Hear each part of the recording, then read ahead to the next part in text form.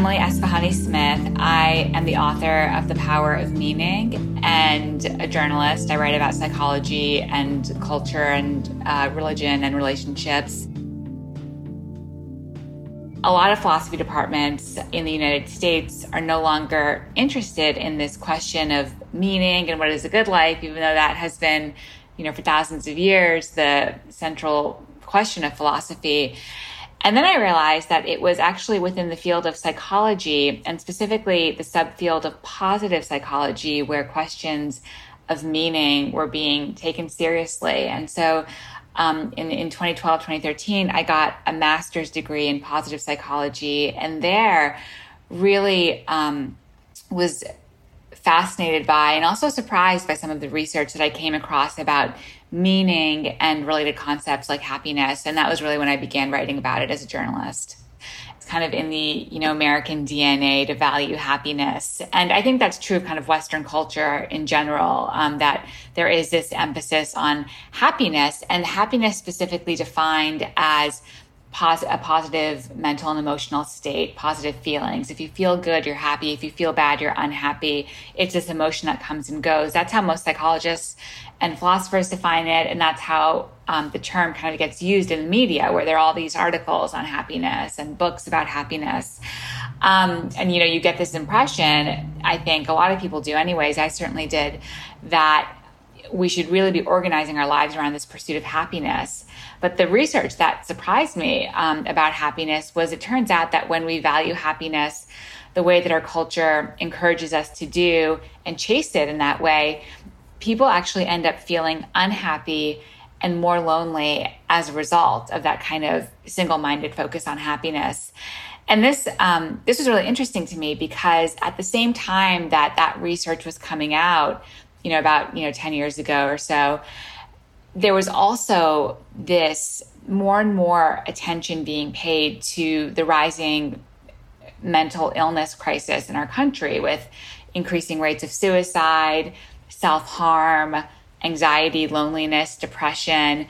Pretty much every single indicator of mental illness that I was seeing was kind of ticking upwards, especially among younger people, teenagers, young adults. And when you look at the research, what it shows is that this rising tide of despair and misery isn't predicted by a lack of happiness in people's lives, but by a lack of meaning in people's lives. And so I think that when people are chasing happiness in this feverish way, what they're actually trying to satisfy in themselves is this longing for meaning that is deeper. But it's, happiness is like the candy bar when you're starving. It's like a quick fix, but really what you need is kind of more nourishing food, which is meaning.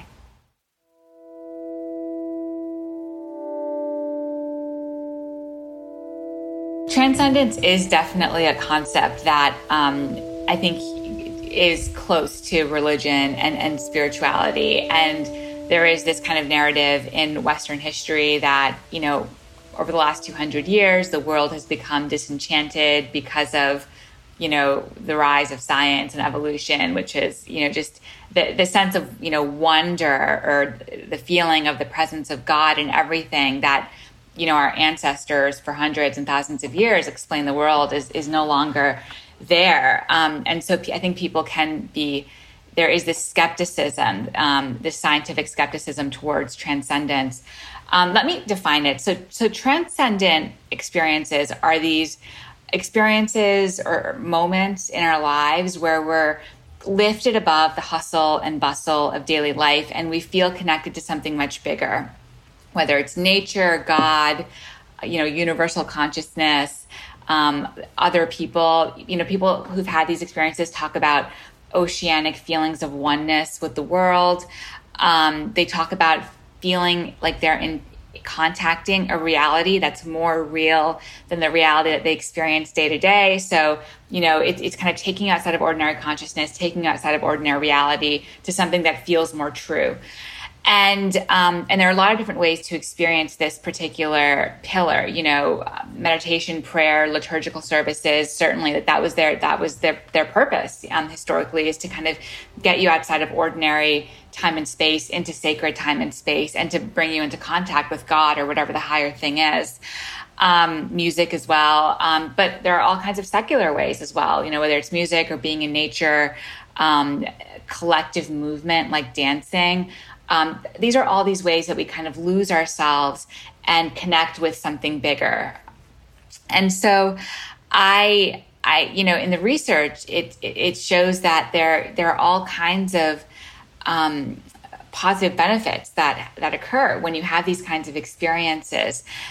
There's on the one hand, there's something kind of frightening about them at times, because when you experience a sense of wonder and awe, when you come into contact with something that's so vast, like, the Grand Canyon or whatever, it can make you feel tiny and insignificant, and that's scary. Awe and awful are, that's the same kind of root. And yet, at the same time, with those feelings of fear, there is this sense that even though I'm so small, I feel connected to something. I am part of something much bigger. And that kind of redeems the fear and makes the experience feel intrinsically meaningful. And afterwards, people kind of reorient their values. They claim that the experience shifts their values, so that if before they were more focused on achievement or themselves, now they're more focused on, compassion and other people. And this comes up. This is a finding that kind of comes up a lot. So I do think that these experiences are important, and there is a kind of a healthy way to access them, and they can really be life-changing. There's this whole body of research right now around giving people psilocybin, which is the active ingredient in magic mushrooms, and it induces a major transcendent experience in people. And what they find is that afterwards, people who've been addicted to smoking for decades, their addiction just goes away. People who are facing terminal illness, their fear of death goes away. So it's really powerful. One reason why I felt so compelled to write about meaning and in articles initially, and then in my book, The Power of Meaning, is I think there's this idea in our culture that you have to do something grand to lead a meaningful life. You have to be extraordinary in some way. And really, any life, it can be meaningful. We're all doing things in our lives that are intrinsically meaningful. The work that we do, one of the benefits of a capitalist society is that all work fills some need in the world. So figuring out, what that need is and connecting what you do, to that larger picture. Even, something as simple as, doing the dishes, that's contributing to kind of a sense of home for yourself and for the ones that you love. Everything that we do can be endowed with meaning if we have, the right mindset. And that means that we're all capable of leading a meaningful life.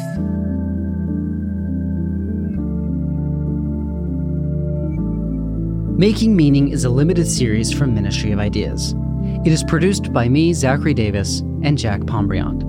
If you enjoyed this episode, you can support us by sharing the show with your friends, subscribing, and reviewing us on Apple Podcasts. For more information, visit our website at ministryofideas.org. You can connect with us on Twitter, where we're at Ministry of Ideas. You can also email us at zachary@ministryofideas.org. We would love to hear from you. Ministry of Ideas is a proud member of Hub and Spoke, a Boston-centric collective of smart, idea-driven podcasts. You can check out all of our shows at hubspokeaudio.org.